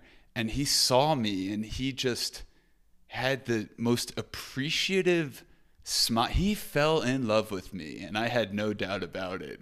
And I was curious to meet him, but I'm going to go to the bathroom first and come back. Needless to say, this is the clearest example of a registered character. Okay, so this guy registered. The whole time I'm peeing, I'm like, ooh, I can't wait to meet my new friend. I was excited about it. And sure enough, after the bathroom, I head back. And I go up to this guy and I just start vibing and he speaks English, so we're chatting and it turns out that he's there alone. And I say, hey, you hang out where you want to hang out, but I'm up here with my girlfriend and a couple friends if you want to come. So he joins us and he immediately fits into the vibe. We're all grooving. And now we get to the part about why this is related to sound healing. Satori comes on. The music's up. The acid is hitting me. The fucking discounted mountain of MDMA is working. Wow, I feel great. It's a good combo. Yeah, it was great. I'm with homegirl. Like, I'm in Mexico. Wow. The only thing getting in the way is my bum knee. But in fact, it opened a door for an experience I've never had before. So, in not being able to dance, I was left to this. Like, fuck, man. You go ahead, put on a fucking banger, put your headphones on, and lay down on your bed and try not to tap your foot. Maybe it's just me, but if you don't tap your foot, it's like, oh shit, like this is too much, like, ugh. So yeah. I was having that experience where Satori's playing the threading like, and I'm like, holy fuck, I'm tripping. And I'm closing my eyes and taking it in. It was terrifyingly amazing. I mean, I like that. So it was scary, man. It was literally scary for me to fully surrender to the sound. And in practicing it at the Satori show, I recognized, oh shit, little did I know, Ashley Shelton has been fucking preparing me for this moment the last 2 years of my life or whatever, the last 6 months, whatever it was. And it really showed up there. Like the same experience I've had laying down, trying to surrender to the gong, I felt in this moment as Satori. And that got me thinking. And then it got me thinking, wow, I've never felt this before. And that's because I usually have my eyes open. And how vision can be a massive distraction to connection with sound. Let's just say that. The brain can only take in so much at once. So when you close your eyes, whoa moly, it's a completely different experience. Mm-hmm. But if I want to move my body to the sound, which has always been my primary response to bangers, is sending it. I mean, this is what we're talking about, right? Like, so like the energy of the sound is coming into you. And if I don't move, it's really hard. But if I move, I'm fucking sending it. And that's what sending it is, everybody. So on this night in Mexico City, I'm sendless. I can't send it. And what I came to realize is that usually I'm running around in circles, which is a way of releasing energy, right? Instead of soaking it all up, I'm running around, my eyes are open. In the real intense moments, I'm looking around to share a fuck yeah face. And while yes, that's beautiful, there's also, from my perception in this moment, a level of escaping the pureness of being with the sound in sharing it with someone else. Don't get me wrong, I'm not saying right or wrong. I fucking love sharing sound with people. I'm just sharing my experience from what I realized that night. Mm-hmm. So that was really cool. The sound healing helped me take in more of the music, more of the sound. And now it's like, so many times in life, something happens where we're like, fuck, I wanted it this way. But then as a result, it opens a door for a new experience. So if I had a healthy leg, I would have never stood there for 5 minutes with my eyes closed. It's just not possible. It wouldn't have happened. And now that I've had that experience, I still don't really do it. But there are moments where I do stand still and just take it in with eyes closed and really practice surrendering to the sound. So that bum knee opened a door for me. Now there's a few more things going on here. If you watched our last episode, which I highly recommend you do, which it was our first episode, we talk about flow breakers. And on this night, my understanding of flow breakers took a very deep evolution. And there's a couple of layers to this. I think I'll just share it all transparently and flow with it. So basically what was happening was that there was moments where my eyes are closed and I'm in flow and I'm enjoying the music, and then I feel that I want to share this moment with my girlfriend. So I turn and I look to her, and she's like, she's so gone, eyes closed, hands on her heart. She is having a moment. And I'm just thinking, how beautiful is this? Like, look at this woman. She is in it right now. I love it. But I wasn't about to break her flow. So there wasn't an open channel for us to connect. And then I talked to her about this afterwards. There was multiple times where maybe she wanted to connect with me and I was in my own world, right? So at some point, my eyes are closed and I'm just really in the music, and somebody steps on my shoe. How dare they? Motherfuckers. Motherfucking flow breaker is my first thought. My initial thing is, this night, I realized too that I was calling flow breakers in. By the amount of energy I was giving to flow breakers, they kept coming to me. And I said, there has to be something going on here energetically where my obsession with it keeps bringing it into me. Maybe if I just let it go, it'll all subside. That's another story. What's important here, this is really deep and beautiful to me is that this person steps on my shoe. My immediate feeling is fucking flow breaker.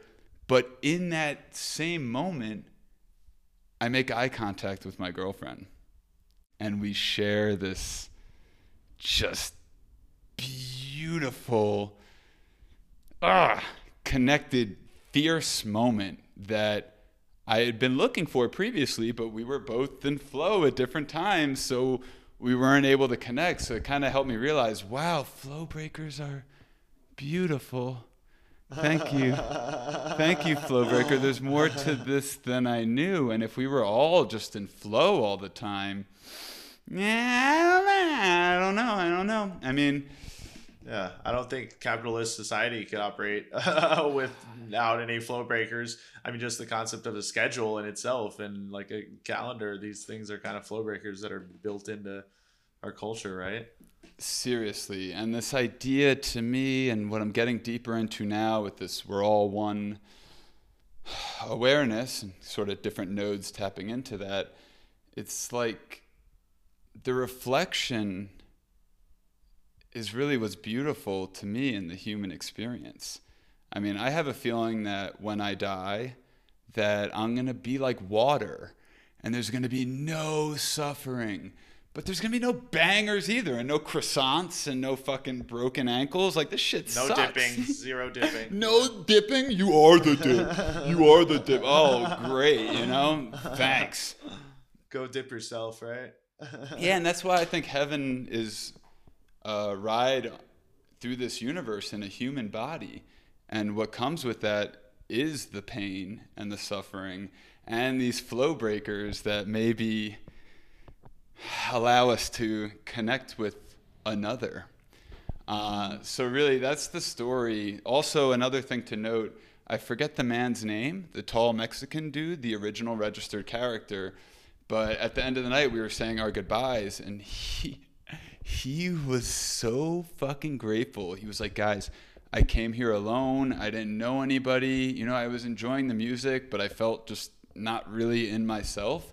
And you guys adopting me just made my whole night. And we're like, dude, you made our whole night, you know? Like, we love you so much. This was such a great experience. But yeah, it goes to show the impact you can have just by being fucking nice to somebody, you know? And if I want to use this opportunity to express what I would wish the Army of Love to be, and that's that we show up as 10 people to a party. The whole idea is like you bring a party to the party.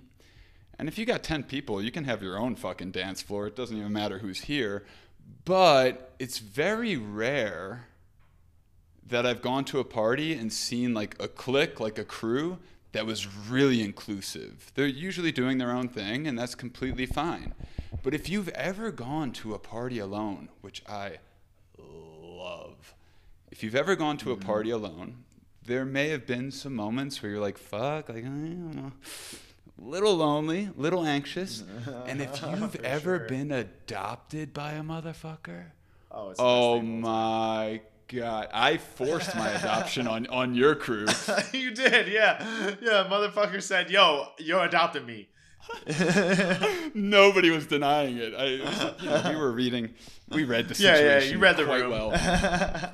Read the jungle. But the point is, without putting any pressure on anyone, from my perspective, when I talk about the Army of Love and how we'll show up to a party, it's very much like we're adopting. Not forcing anyone, but open door for adoption. So anyone out there that's alone or wants to upgrade the vibes of their crew, come on in and bring your friends too, right? So it's just really impactful. And I've been on both sides of it. I've been adopted, and I know how warm and heartfelt that can be, and I'll never force it, but to open that door and to be able to offer that same experience to someone else, I personally get so much out of that. So that's kind of one of the main aspects of where I would love this project to go. And like our last episode, sure, we do that at the party, but do it at the cafe, you know, do it at the park when you're walking your dog. Like, that's the spirit, the way we act at these parties and meet each other with kindness and acceptance. It's very easy at the parties, and we can use this privileged experiences that we have of feeling love in such a bizarre container and bring it back to the streets. So that's my Mexico City Techno Tales story. Oof. It's a good one. And it's one quick. Go ahead. Oh, I was gonna say a quick disclaimer on that last idea, which I totally agree with that concept that all this stuff basically applies to life just as much as it does any party. But it is a lot more complicated in terms of bringing that sort of openness into public domains and undefined environments. And one of the great things about the party environment is that it does kind of filter the group to be you have some common ground with people, and people aren't there to hurt you or but walking on the streets in public, we have some survival mechanisms and shit that kick in, and we're not I mean, I would love for everyone to be open and just say hello to everyone, but it's it's a long place to get to. And I definitely struggle with it in Miami with what you were talking about at the beginning of this. Sometimes is I'm walking around the park and smiling at people, trying to pet their dogs, or just acknowledge my fellow neighbors, whatever. And a lot of them are not open to it. Most are not open. And most people kind of just walk in this narrow box. And young to old, it's across the spectrum. And, COVID has something to do with that. But Miami's also by far the least COVID sensitive place on earth, I think. And also this was before COVID too. It's in the culture somehow here. And maybe all of America is like that now. I don't live in New York or LA. I don't know what it's like in these other big cities. But and also the cultural diversity of Miami probably creates some more tribalism elements where people naturally gravitate just to their their tribe or whatever, or their culture. Yeah, it's a mixed salad rather than a melting pot. Yeah, totally. But yeah, absolutely just getting to this place where we can acknowledge each other, be nice to each other, just baseline stuff, and it doesn't require a lot. And then it's not always going to work out, but it generally will get us better places in life too. It'll get us, gets me more where I want to be, just to be more open and nice to people. I'm glad you brought that up, and it opens the door for me to share another realization that I've had over the last 4 years. Mm-hmm. I want to be clear, I'm not at all directly addressing you or how you live your life, but just this may resonate with someone out there. Mm-hmm. So I was traveling in Europe, and I started doing a smile experiment. I was in good vibes, and I was really sharing smiles on the street and noticing how different cultures responded in different ways.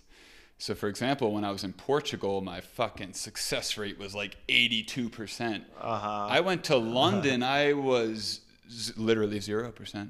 I caught one guy who, for 1 minute in the middle of doing something, I got in there and he couldn't help but smile, but everyone else was so in their fucking head they wouldn't even meet me there. But what I realized during this was that I'd walk down the street in Lisbon and I'd smile at some old man and he'd smile back, and I'd be like, oh, it's so nice to share love, I'm such a love ball. And then 2 minutes later, I'd smile at some guy and he'd ignore me. And my internal dialogue would be, what the fuck is wrong with Pedro over there? And I was sort of getting upset that people wouldn't meet me in the loving space of a smile. And there's some layers to this, okay? So what I realized over time was that more or less, and I think many of us do this in many ways, without consciously knowing it, I was showing the universe how I want to be loved. And I want to be smiled at. So a lot of people, they give others what they want to receive. And that started to hit me really clear. But the big banger here is that love asks for nothing in return. And the smiles that I was sharing in London and Portugal 4 years ago, at the time, yeah, I thought that was love, and I thought I was sharing love and raising the vibration. But if someone didn't meet me there, all of a sudden it was what's wrong with them. Over time, I came to realize maybe that guy just broke up with his girlfriend. Maybe a billion things are going on. And even if they're not, he doesn't have to meet you and give you a smile. Now, what is the intention of your smile? And I didn't know, but back then it's like what we talked about last episode, the like, I love you, please tell me you love me back, versus really embodying it and just smiling at a fucking wall. You know, like just smiling. So now when I walk around the streets in Mexico, I never force it. But damn, there's some times where I got to track on and I'm just feeling it. And I'm like, I'm sharing this love, man. It doesn't matter who picks it up. And look, still to this day, I get high when I connect with someone and we make eye contact and share a smile, for sure. But when someone doesn't, it doesn't deflate me. I have no negative energy towards them. I'm at a point now where I can recognize in that moment, we're just not aligned, and that's completely okay. So for anyone out there that may live in a big city, or my London example, and you feel like you got all this love to share, but there's not really anyone that's got the receptors on, my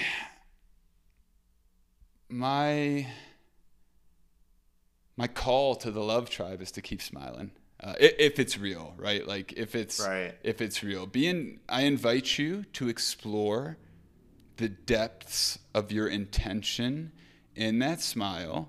And if you're at a pure place where it is sharing without the need for something in return, please, by all means, keep shining that shit, because the world needs it. And that's just my perspective, and I want to share that. But to your point, it is easier. You know, that's what I like about the parties. It's an easier space to feel that, because like we talked about last time, like we get to practice, and most people are showing up with the understanding of, hey, we're not going to judge each other here, this and that. But for me, this is just my perspective, in my progress of self-acceptance and acceptance in general, yes, I needed soft community environments where they were seeing me and giving me the space to fully be me. I didn't know how to do that on my own, and I would say pretty much nobody does. If they tell you they do, they probably don't know what they're talking about. Yeah, it's just my perspective. But I'm always open to be wrong, so please.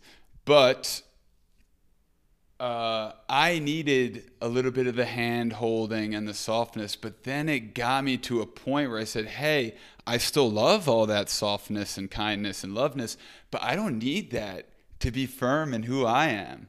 And that's where my smile comes from. So, you know, just want to share that perspective. And before we sign off, I would like for you to just tell us a little bit about Ashley Shelton's book. I've been out of touch with everybody, so I didn't know about this until you mentioned it, and I did my classic thing. I always do this. I hit her up. I was like, you got a book coming? Like, do they ship that to Mexico? She's like, yeah, I'll send you a copy. Shazam, baby. It happened the other day this happens all the time, but it happened with the producer. I was like, yo, was listening to the snippets of that new track. That shit's kind of fire. And I don't ask them to send it to me, but half the time they're like, oh, here you go, just for you.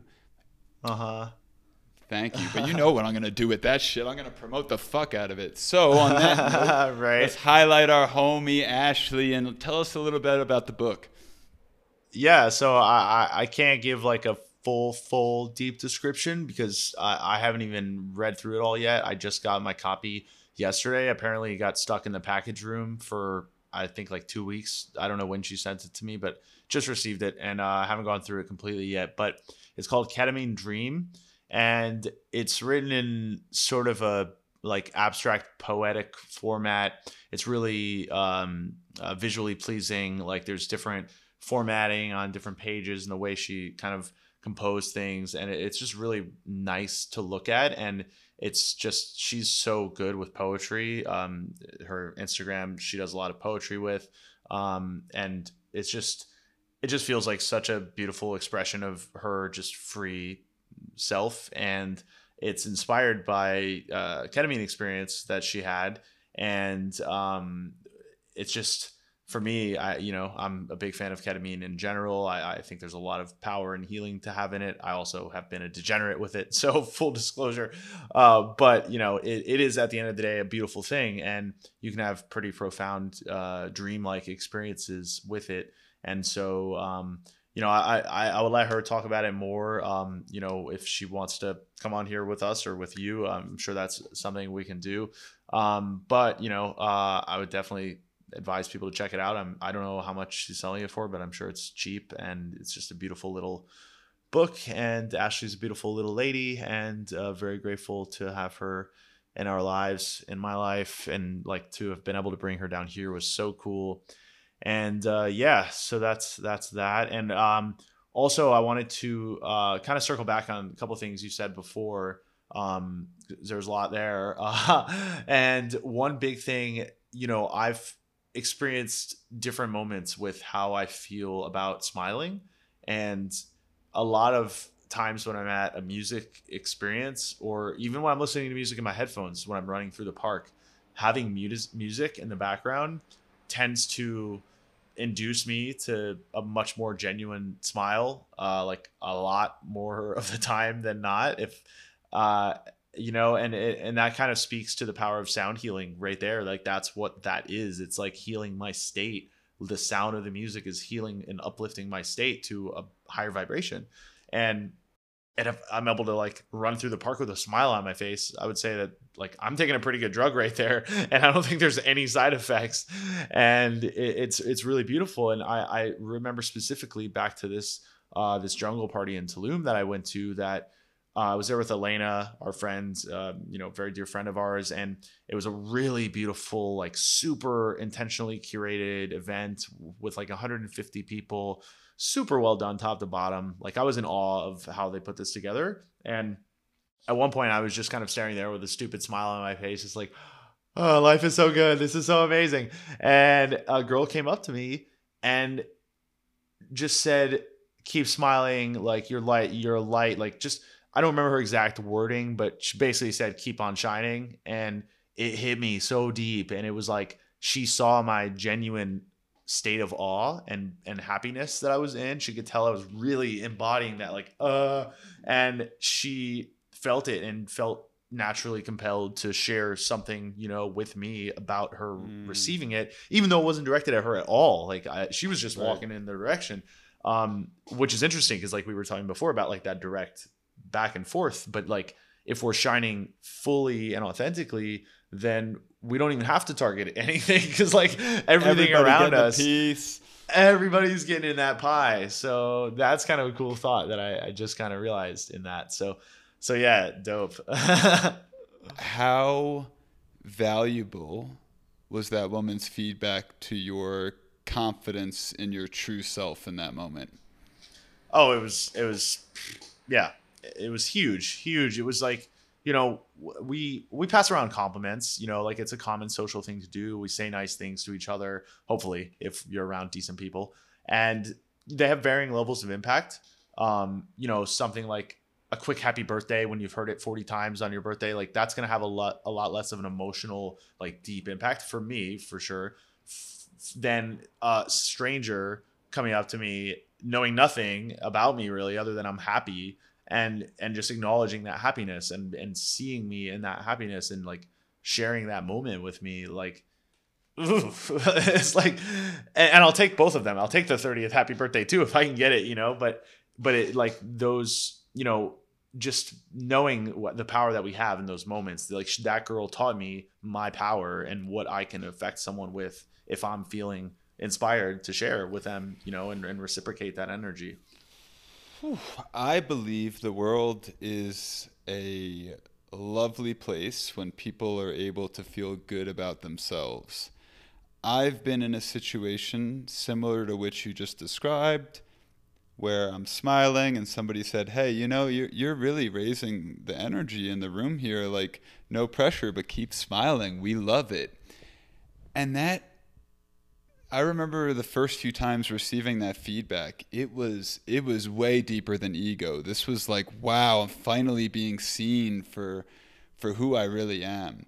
And that's a big fucking part of this project, which is just more me expressing the lifestyle that I subscribe to than anything else. And that's that recognizing the impact that an authentic compliment had on me, and that I can give that powerful, forceful appreciation to other human beings. This is my purpose, and I'm not out there. The big thing for me is I'm not looking to do it. It's just when I feel it, don't force it, but if you feel it, send it. And that's it. We're all reading books and listening to podcasts and taking drugs to try to find more acceptance in ourselves, when really we're standing next to people that we really appreciate, but maybe from fear of rejection. I don't know why people aren't sharing their appreciation for one another, but boy, I really want to open the door for more people to explore that. And again, it comes down to intention. And if you're getting high on making other people feel good and that's making you feel good, I've been there and it's cool, but it's not the real deal Holyfield. You gotta be just fucking pure from my perspective. And don't force it. You won't even have to look for it. There will be moments where it shows up and it's just, hey, instead of holding on to this thought, why don't I express this person that his dance moves changed my life in that moment? Absolutely it did. So that's what I do now. And to let you guys know, whoever's listening, this has brought me so close to so many people, because I'm just straight up saying, hey, I see you and I like it. Thank you for being you. That's the great. And like, what's there to lose, right? Like, it's pure upside. There's no bad's gonna come of it. Like, they're gonna receive it or they're not gonna care or whatever. Like, it just doesn't matter. And it just, when it hits, it hits. And when it's love, when it's truly love, it asks for nothing in return.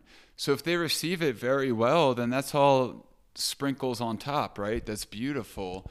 But if that woman is in her own headspace and isn't ready to receive my compliment, that's okay too. I'm still going to let it ride. Yeah. And for me, like, if I don't express what I'm feeling in that moment, and then later I might end up feeling some sort of like regret or shame that I didn't, speak my truth, that may or may not have had an impact on this person. But if it could have, and I didn't say it, then like, that's what am I doing? So better to just share these feelings, and I'm just trying to step more into that place anyway for myself, to share how I feel with people, and when it's coming from a place that feels really true. Well, now I have to tell this story. Here we go. We're never gonna get out of here, but this is good shit. So I have to wrap it up after this one. I'm getting hungry. Yeah, I had one of the most beautiful moments of my life in December, and my dad needed heart surgery out of nowhere. He didn't have a heart attack, but he had some heart pains, got it checked out. They said, you need surgery next week or you're going to have a heart attack. So I had a phone call with my dad in this very room in Mexico. And that phone call was a little bit of, I don't know if we're ever going to see each other again. Like, we were discussing that. And I think I made a video on Instagram if you want the details about it. But what I wanted to share now is that midway through this call, beautiful call. Wow. I mean, we're okay with death, both of us. And, that doesn't happen if we didn't experience my mother dying and going through all that. But after my mother died, I had strong regrets, because there was a lot of moments that I didn't spend presently with her.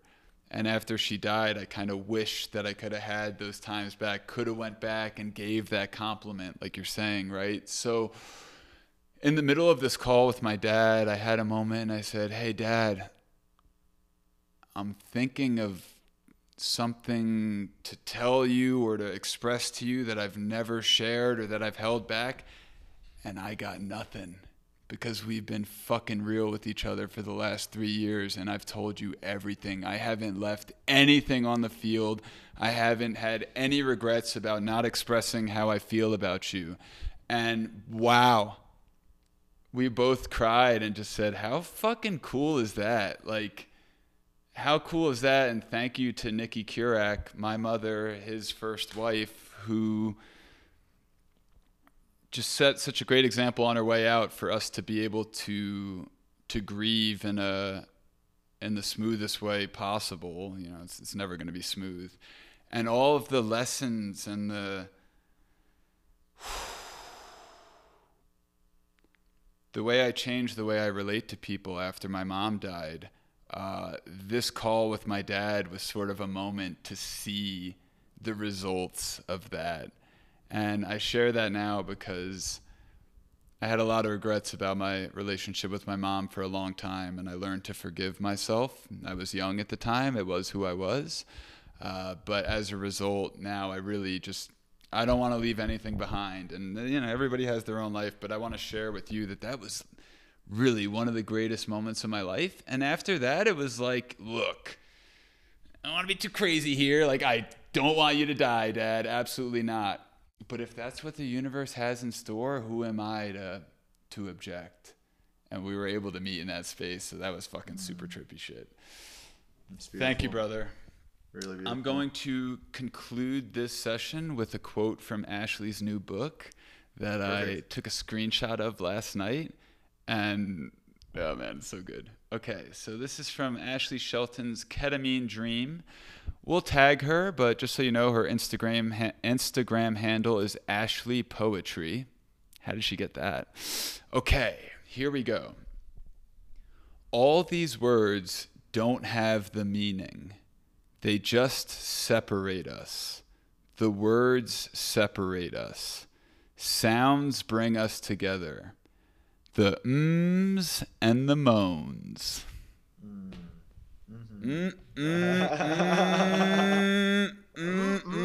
Say less, sister. Say less. Oh, I'm feeling that. That's good shit. That is really good shit. Yeah. And that's I feel like moaning when I'm done with one of her sound sessions for sure.